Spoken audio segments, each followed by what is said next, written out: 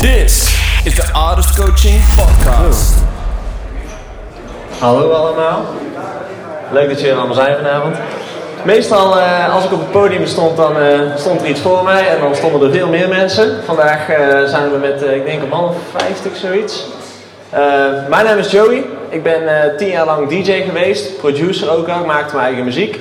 En ja, zoals we hier vanavond staan, falen. Uiteindelijk heb ik gefaald, ik ben tegen de grond aangegaan.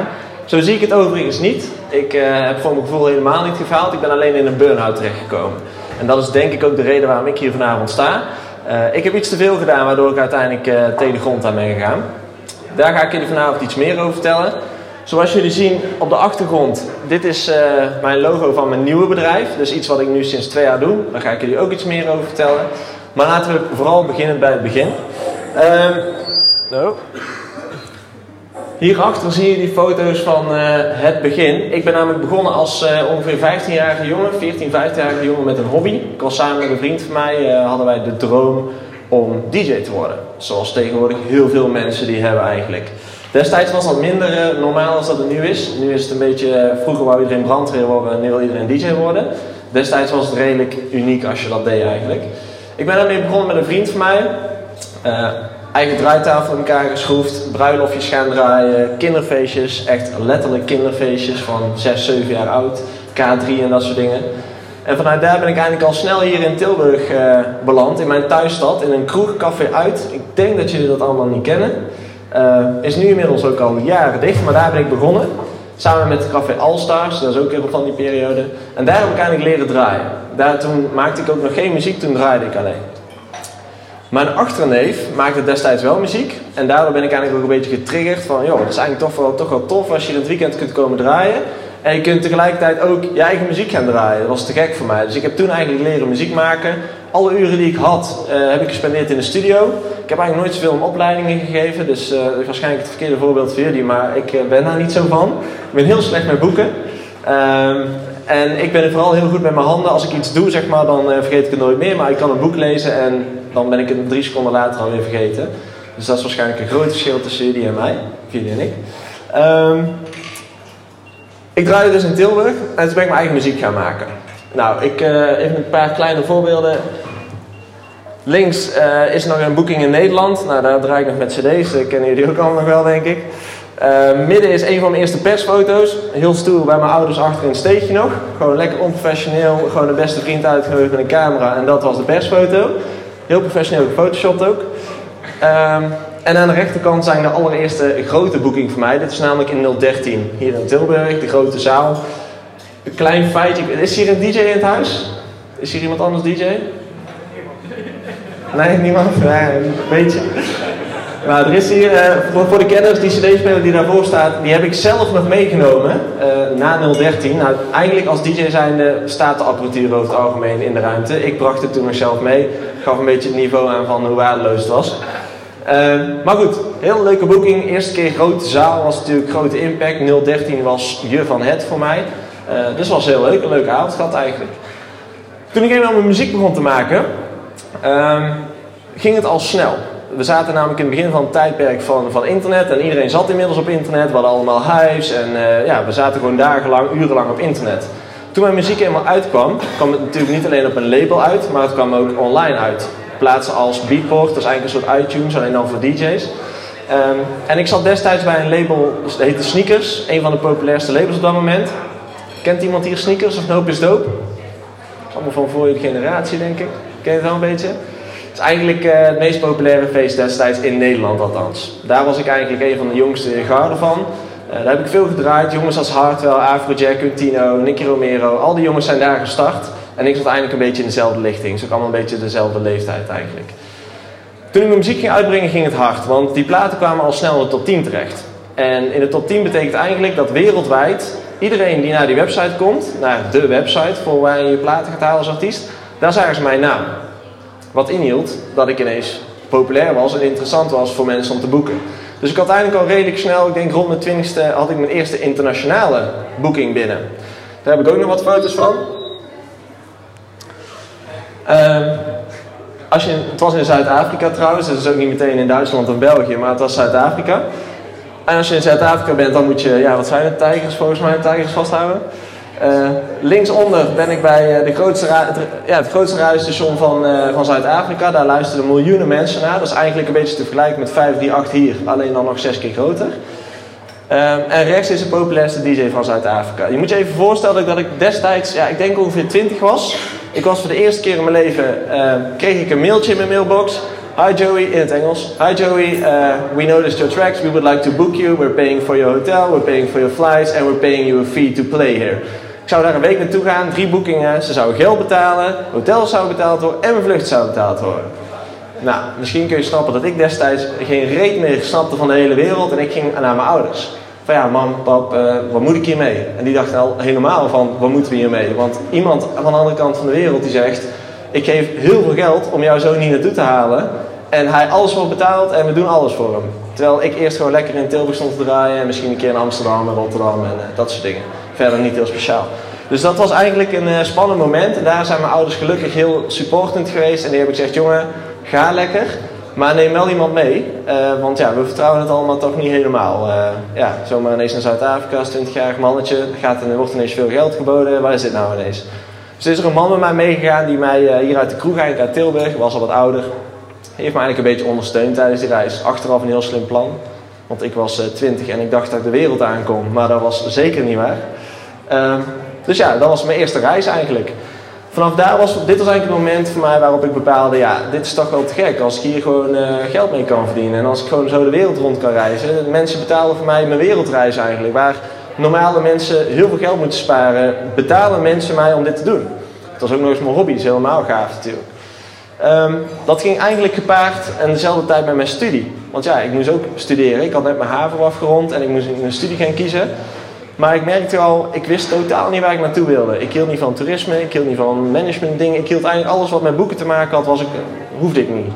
Dus toen ben ik uiteindelijk naar de Rock Academie gegaan. De meest logische keuze. Muziek, Rock Academie. Eerste jaar afgewezen, had ik nog een jaar zeeën van tijd. Dus in dat jaar heb ik nog meer muziek gemaakt en nog meer gedraaid.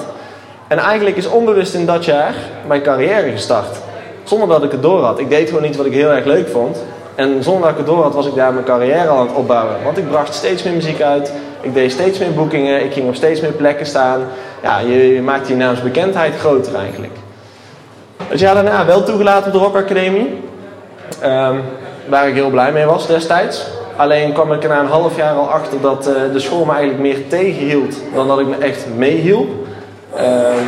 Omdat ja, naar mijn mening een creatieve school is toch altijd een beetje moeilijk. Want ja, wat moet je nou precies leren en wat is belangrijk?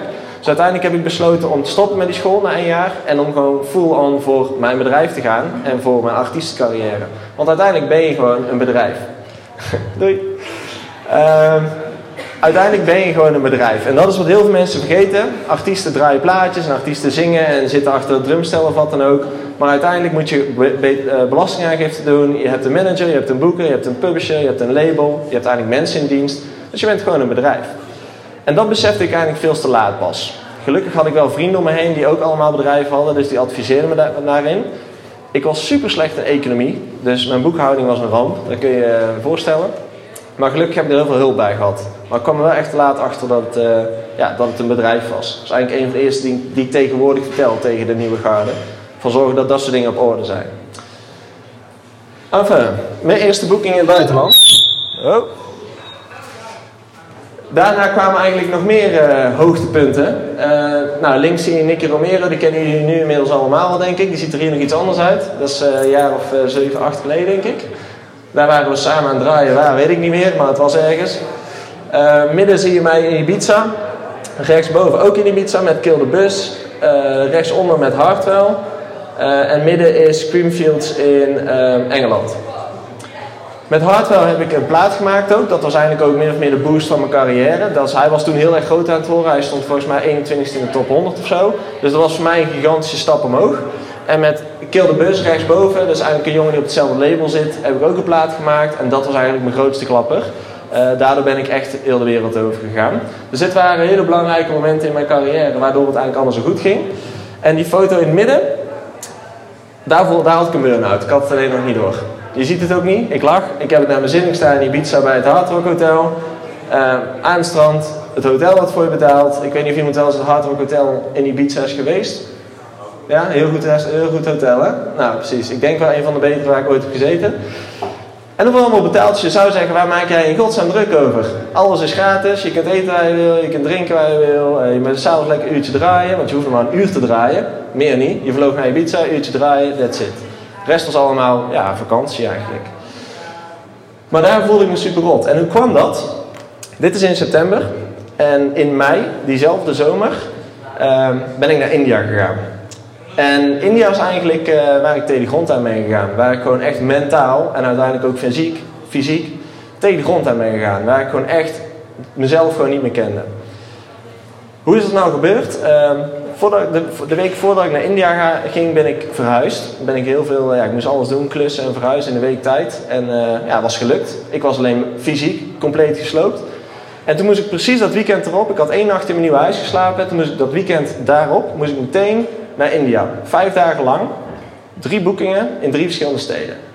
Nou, was voor mij redelijk normaal. Dat deed ik eigenlijk sowieso 2 keer per maand of zo. Ik ging ook eigenlijk altijd in mijn eentje. Dat deed ik nu ook weer. Wat ik alleen even was vergeten is dat ik heel erg moe was. En dat ik naar een land ging waar alles anders is dan zoals we het hier kennen eigenlijk. Dus daar de temperatuur is super hoog. Het is heel vochtig. Het is heel druk met mensen. De hygiëne is iets minder gesteld dan hier. Het was allemaal, voor mijn lichaam waren het allemaal intense klappen die ik moest verwerken. Totaal niet over nagedacht. Ik heb daar dus 3 boekingen moeten doen. En ik heb ze gedaan. Maar vanaf het moment dat ik bij Schiphol vertrok, is bij mij het licht uitgegaan. En ik weet eigenlijk van die 3, 4 dagen, 5 dagen dat ik daar ben geweest, vrij weinig meer. Dat is eigenlijk pas weer omhoog gekomen een maand later toen ik bij de psycholoog zat en EMDR-test aan het doen was. Dat is een soort traumaverwerkingsproces wat eigenlijk voor soldaten is ontworpen om traumatische ervaringen een plekje te geven. Toen kwam ik eigenlijk pas weer achter heel veel momenten die ik had beleefd tijdens India, maar die ik gewoon compleet vergeten was. Nou, toen ging bij mij helemaal het belletje rinkelen. Dit zijn ook wat hoogtepunten. Hier zie je mij in India. Nou, zoals je ziet ben ik heel gelukkig. Links is in het vliegtuig terug. Ik weet niet of je mensen wel eens dood hebt gezien, maar dit is ongeveer de omschrijving. Alleen ze hebben de meeste de ogen dicht. Foto in het middenboven was van de hoofdstad naar een andere stad. Dus een binnenlandse vlucht eigenlijk naar de volgende boeking. Dus gewoon naar de volgende werkplek. Rechtsboven is tekenend voor mij, omdat je daar een stuk droog toast ziet met cola. Waarom was dat? Dat heb ik namelijk 5 dagen lang gegeten. Omdat ik gewoon helemaal op was en alles wat ik daar at, dat viel verkeerd. Dus ik was eigenlijk helemaal vermagerd, ik had geen energie meer. En dit was hetgene waar ik op leefde. Droge koekjes, toast, cola en water. Dat was eigenlijk het enige wat er in die dagen, en bier. Maar ja, dat is natuurlijk ook alles wat je dan niet moet doen. Maar goed, daar dacht ik toen niet over na. Rechtsonder is voor mij heel typerend omdat dat een boeking is in India. En zoals je ziet, als je links en rechts even naast elkaar vergelijkt, dan zijn dat toch wel echt 2 verschillende personen. Links kun je me wel kapot schieten en rechtsonder heb ik het echt naar mijn zin en ben ik de DJ, zeg maar. Dat rechtsonder moment, dat weet ik dus ook gewoon niet meer. Dat is voor mij echt een foto. Ik zag die foto en ik, dat was ik schijnbaar en dat was leuk. Maar ik weet er gewoon niks meer van af. Nou, ik kwam uit India. En in India heb ik eigenlijk elke dag, elk moment dat ik op mijn hotelkamer kon zitten, heb ik met mijn moeder of met mijn vriendin destijds gefacetimed. En dan heb ik gezegd, de laatste dag tegen mijn moeder, zei, mam, wat er ook gebeurt, kom mij halen op Schiphol. Want ik ben helemaal kapot, het was echt een hel voor mij. En ik moet een bekend gezicht zien als ik die gate uit kon lopen, want anders ga ik gewoon niet meer naar huis komen. Nou, die kwam me halen. En je kunt je voorstellen als je moeder, als je je zoon binnen ziet komen en die jongen die is helemaal vermagerd, helemaal klaar, zeg maar. Die schrok zich kapot en die zei van ja Joe, je moet hier wel iets aan gaan doen, want dit kan zo niet. Het probleem was alleen dat dit was in mei. Ibiza was in september. Daar zaten nog een aantal maanden tussen, de zomer. En die zomer was net het hoogtepunt van mijn carrière. Daar bezat Tomorrowland, Creamfields, eigenlijk elk continent van de wereld raakte ik al aan. Superveel vluchten, superveel grote boekingen, wat allemaal vooraf gepland wordt. Dus opzeggen, ja, dat is toch wel behoorlijk moeilijk, want het is al betaald, de vluchten zijn al geboekt, de hotels zijn geboekt, de flyers zijn al gedrukt, de clubs zijn al bezet, het is allemaal geregeld. Dus als je opzegt, dat is toch wel een ding wat dan in gang gezet moet worden. Dus ik heb ook niet opgezegd. Ik dacht, ik ga dit gewoon doen. In eerste instantie naar een psycholoog gegaan. Daar heb ik die EMDR-testen gehad. Had ik niet heel veel aan helaas. Die hebben me alleen wat duidelijkheid gegeven over die week, maar verder niet heel veel. En uiteindelijk ben ik bij een loopbaancoach terechtgekomen. Die loopbaancoach heeft mij 2 testen laten doen. 1 persoonlijkheidstest en 1 loopbaantest. Dus van wat zoek jij in een baan en wat zoek jij persoonlijk? Wie ben jij als persoon? Waar hecht je waarde aan? Wil je met mensen samenwerken? Wil je alleen werken? Wil je voor een bedrijf werken? Wil je voor jezelf werken? Al dat soort dingen worden getest. En daar kwam een resultaat uit in een simpel grafiekje. En ik legde die 2 grafieken over elkaar en ik had eigenlijk, wat bleek, ik had eigenlijk geen slechtere keuze kunnen maken in mijn leven dan DJ worden. Alle kernwaarden van het artiest zijn, in de picture staan, veel reizen, dat soort dingen, is eigenlijk hetgene waar ik als persoon, dus als Joey Lelyveld, de grootste hekel aan heb. Ik ben echt een huismus van alles. Ik ben liefst in Tilburg, bij mijn vrienden, bij mijn familie. In de kijker staan ben ik eigenlijk helemaal niet zo van. Dan zou je zeggen dat dit eigenlijk ook niet mijn ding is. Gek genoeg ben ik hier wel heel comfortabel. Dat is misschien omdat ik het zo vaak heb gedaan. Maar in de core, zeg maar, ben ik dus helemaal niet zo'n persoon. Dus ik heb eigenlijk 10 jaar lang een baan gehad die tegen al mijn principes inging. En toen viel er superveel puzzelstukjes voor mij op de plek. En toen dacht ik heb zoveel dingen die ik in de afgelopen jaren niet kon verklaren. Ik voelde me altijd een beetje een buitenbeentje in de industrie. Ik was altijd anders dan andere artiesten. Die gasten die gingen altijd door en door en door. Terwijl ik te verstandig was. Ik was een beetje te verstandig voor mijn leeftijd. Ik zei snel van, joh, die afterparty laat lekker zitten. Ik moet morgen om 7 uur vliegen. Terwijl die andere gasten en maar doorgingen. Drugs is iets wat ik nooit heb gedaan. Nou, een biertje lust ik wel, maar ook niet bizar. Dus ik voelde me altijd al een beetje anders, zeg maar. En al die dingen werden mij heel snel duidelijk na die test. Dat ik dacht, tering, ik heb gewoon 10 jaar lang iemands anders leven geleden. Hoe gaan we dit oplossen? Want ja, ik zit nu wel, ik was toen 25 ongeveer. Hoe ga ik het oplossen? Ik heb geen opleiding gedaan. Ik ben totaal niet gelukkig in de situatie waar ik zit. Dus ik moet iets anders gaan doen. Maar wat dan? En vooral, hoe dan? Want ja, wat heb ik nou? Wat heb ik nou in godsnaam in de jaren opgebouwd? Dat was eigenlijk het grootste vraagstuk. En daar kwam ik eigenlijk ook achter dat ik in een burn-out zat. Want in september was eindelijk die hele zomer al een burn-out geweest. Maar die heb ik gewoon weggeduwd voor mijn gevoel. Ik ben gewoon doorgegaan. Ik was helemaal op. Fysiek op, mentaal op. Uiteindelijk is mijn relatie ook gesneuveld. Min of meer hierdoor ook. Ik heb mijn huis moeten zeggen. Mijn baan eigenlijk ook. Dus eindelijk is alles in mijn leven weg. Ik was 25. Nou, uiteindelijk 26 toen echt alles weg was. En dan sta je wel even. Toen werd ik wakker bij mijn ouders thuis. Op mijn oude slaapkamertje waar ik ooit begonnen ben als kleine Joey met plaatjes te draaien. Want ik woon inmiddels weer thuis. En ik dacht, holy shit, dit is rock bottom. Dit is hem. Dieper dan dit gaat hij niet. Ik heb niks, ik heb geen vriendin, ik heb geen huis, ik heb geen werk. Wat dan? Hoe ga ik dit doen? En daar is eigenlijk mijn herstelproces een beetje begonnen. Doordat alles weg was, had ik ook weer ruimte in mijn hoofd. Dat ik weer nieuwe dingen over na kon denken en dat ik mezelf weer een beetje kon gaan zoeken. En daar ben ik mijn nieuwe leven in gaan richten eigenlijk. Gewoon bij het begin beginnen. Wat vind je nou leuk om te doen? Vind je die muziek nog steeds leuk? Vind je school leuk? Wil je terug gaan studeren? Wil je gaan werken? Wil je voor jezelf werken? Ben ik eigenlijk heel veel dingen gaan proberen. Ik ben in een fabriek gaan werken een half jaar lang. Om even weer terug op aarde te komen. Om even weer helemaal te resetten. Ik heb met mijn ouders gewoond. Toen langzamerhand weer een appartementje gehuurd. Toen weer een relatie gekregen. En uiteindelijk zijn we nu, ik denk 2,5, 3 jaar verder. Heb ik een eigen bedrijf weer. Waar ik met alle liefde fulltime voor werk. Ik heb weer een vriendin. Ik krijg een kleine. Ik heb een huis gekocht. Eigenlijk is alles weer terug bij af. We zijn alleen een aantal jaar verder. Alleen is het leven wat ik nu heb 100.000% zelf ingericht. Ben ik gelukkiger dan ooit. En ben ik eigenlijk wel blij dat het gebeurd is. De meeste mensen hebben zo'n moment namelijk op de 50ste. Dat heet de midlife crisis. En dat is eigenlijk het moment waarop mensen beseffen, tering, is dit wel hetgene wat ik wilde? Zijn al die keuzes die ik heb gemaakt in mijn leven wel de juiste geweest? Heb ik exact hetzelfde gehad, alleen 30 jaar eerder. Nou, dan ben ik toch best blij. Dus ja, eigenlijk ben ik heel blij dat dit gebeurd is. En wat ik tegenwoordig eigenlijk doe, is artiesten coachen. Dus DJ's, producers, maar ook andere artiesten, zangers, zangeressen. Die begeleid ik door het proces van het artiest zijn heen. Daarmee zet ik de bedrijven op. Ik coach op social media vlak, op artiestenvlak, op het podium, social media, dat soort dingen allemaal. Daarbij doe ik heel veel van dit soort lezingen eigenlijk, op scholen, maar ook op dit soort evenementen. Ik heb nou net mijn eerste internationale boeking binnen om te praten in Kuala Lumpur. Dus mijn leven is eigenlijk compleet veranderd. Een aantal dingen zijn hetzelfde gebleven qua boeking, dus ik kan nou weer naar het buitenland voor mijn werk. Maar goed, nou heb ik er zelf voor gekozen, dat is een heel groot verschil. En dat is eigenlijk wat ik tegenwoordig doe. Dat bedrijf heet Artist Coaching, zoals ik al zei aan het begin.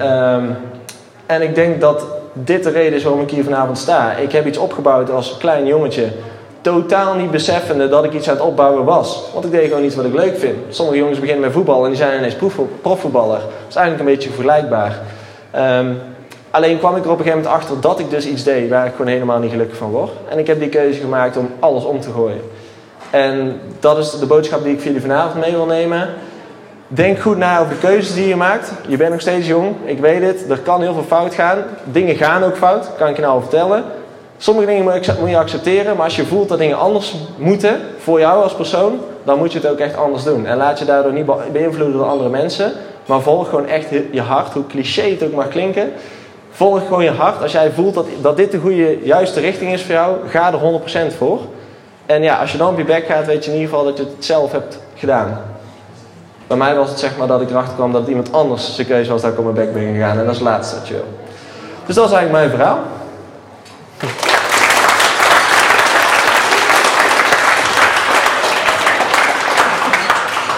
Nou Joey, bedankt voor je mooie woorden. Ik vroeg me persoonlijk af, wie heeft jou geholpen om weer back on track te komen?